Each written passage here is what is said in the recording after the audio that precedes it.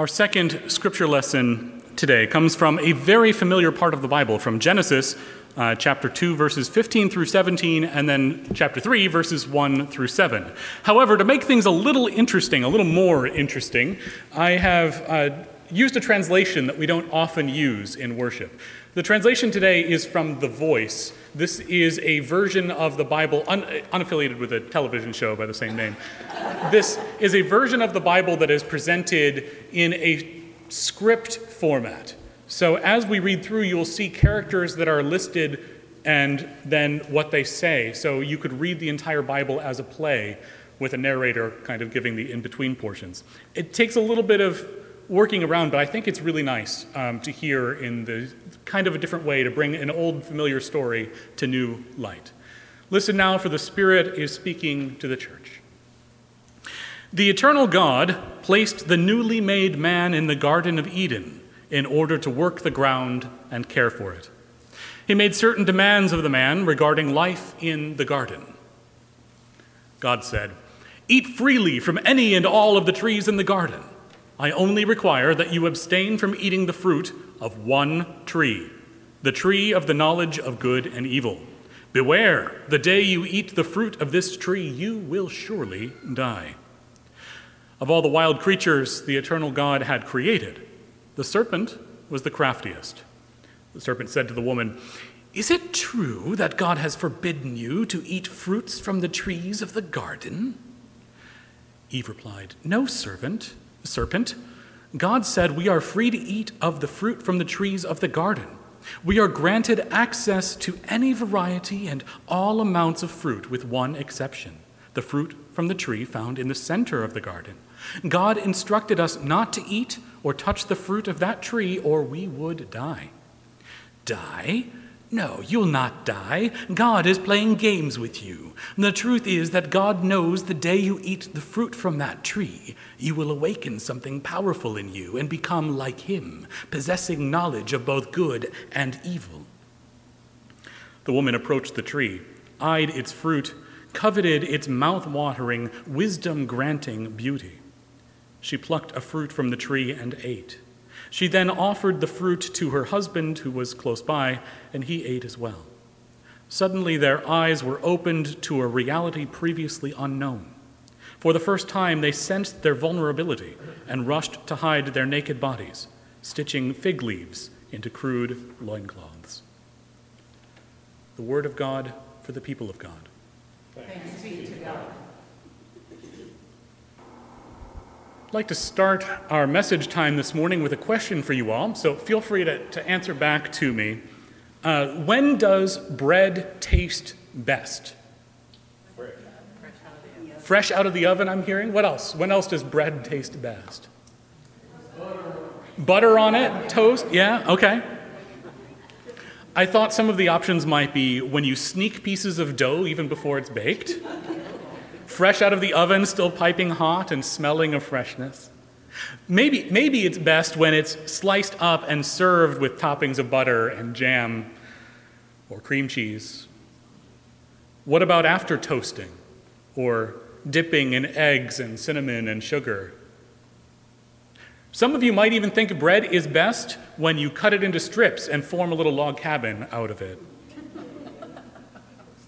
Others might think the whole bread thing is overrated and prefer a nice rice cake or a gluten-free tortilla. Bread is a whole lot of things to a whole lot of people. And in the West, it has made up most of the diet of our population since its first creation at the beginning of the Bronze Age.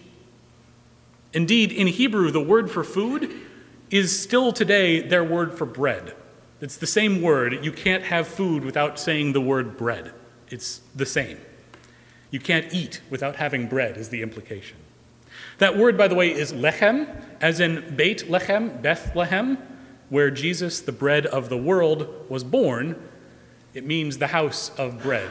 So aptly named, Beit Lechem. So is anyone hungry after all this talk of bread? Okay. Now imagine how hungry you'll be after 40 minutes of this sermon. No? Okay. What about 4 hours of driving with nowhere to eat along the way? Or 40 hours after a disaster, trying to survive on what you can find until assistance can reach you. We talk about the 40 days in the wilderness in the gospel story today like it's no big deal. Like 40 days. Jesus went out into the wilderness 40 days, got tempted, and then he was served by angels. Great. But if we know anything about Jesus' testing there, it's that he was hungry. At the very end of this trying time, Jesus faces the great adversary who tries to get him to turn stones into bread. Jesus hears a voice in the wilderness, but it is not the still small voice he probably expected, nor the voice that cried out at his baptism just 40 days earlier. Instead, it is a voice that Matthew renders this way in Greek. Aipe hina hoi lithoi hutoi artoi genantai. Speak that the stones, these ones, bread might become, as wooden and literal a translation. The temptation here is that Jesus would take matters into his own hands, that he is so hungry that he will fulfill his own needs without following God's plan for him. Jesus' reply, taken from Deuteronomy, is that one does not simply live by eating bread, but by every word that comes from the mouth of the Lord. So hunger, even extreme hunger, 40 days worth of hunger, doesn't work. Next up, the temptation of glory and uncertainty. The tempter quotes scripture right back at Jesus. If you are the Son of God, then throw yourself down, for it is written, first of all, if you are the Son of God, not 40 days ago, God's voice came directly from heaven. Heavens opened, God said, "This is my beloved Son, in whom I find joy." If, I think that's been pretty well stated. Next, apparently Satan is trying to get Jesus to make Scripture be fulfilled instead of trusting in its truth already. Whenever I hear of false prophets trying to manufacture miracles, I always come back to this passage and Jesus' response. Do not test God. Instead, we should trust that God is there and will uphold us in God's own way. Lastly, Evil McEvilface tries to get Jesus to skip the hard part, the hard path in front of him. He tries to get Jesus to jump right to the ending. Things turn out all right at the end. All you have to do is worship me, and you skip ahead to page 216, the end of the story. Jesus again responds with the equivalent of, nope, not today, Satan, not any day. I know my times tables. We must worship and serve only God. Cool. Jesus knows his scripture, knows the heart of the matter, rejects the temptation in the wilderness. But are the things that Satan asks Jesus to do terrible in themselves? Well, not too long after this, Jesus creates tasty, delicious bread in the feeding of the 5,000. Admittedly, not necessarily from stone, but in that story, it's not to feed him, it's to feed 5,000 people that are gathered there. He's feeding others. It's not a self-serving miracle. Next, immediately following this temptation story, we are told that angels of God appear to Jesus and serve him, diakonos, the root of our word deacon. But they appear in God's own time, not because Jesus forces his circumstances to match a scriptural mold. And lastly, of course, after the crucifixion, Jesus' resurrection places him in heaven, given all authority in heaven and on earth. The temptation lay not in claiming the power, but trying to claim it before its time, trying to take a shortcut to skip ahead. I wonder, when have you found your connection with God to be a strength in the midst of difficulty? When have you found your connection with God to be a strength in the midst of difficulty? I'm reminded of a story from one of my favorite authors in childhood, Beverly Cleary. In the book Beezus and Ramona, A very curious and forthright girl named Ramona decides that the best bite of an apple is always the first one. So she sneaks into the cellar one day where all the apples are kept and takes a bite of each apple stored there, one bite from dozens of apples. She wanted only the sweetest bite of each apple. Why wait and delay the joy? And her older sister and parents know that if they make a big deal out of this, they'll have to deal with this behavior again and again. Instead of remarking on all of these apples that mysteriously have a Ramona-sized bite out of them, they simply change their plans and make applesauce. They're still feeding the family and doing so in a way that removed the temptation to bite all of the apples. And they get to have a great conversation about the importance of sharing and taking joy in others' joy. I wonder, when have your plans had to change because of unexpected missteps? When have your plans had to change because of unexpected missteps? Of course, stories of eating apples, that brings us naturally to the story of Genesis, the story of eating the fruit of the tree of the knowledge of good and evil. Man, that is such a long phrase.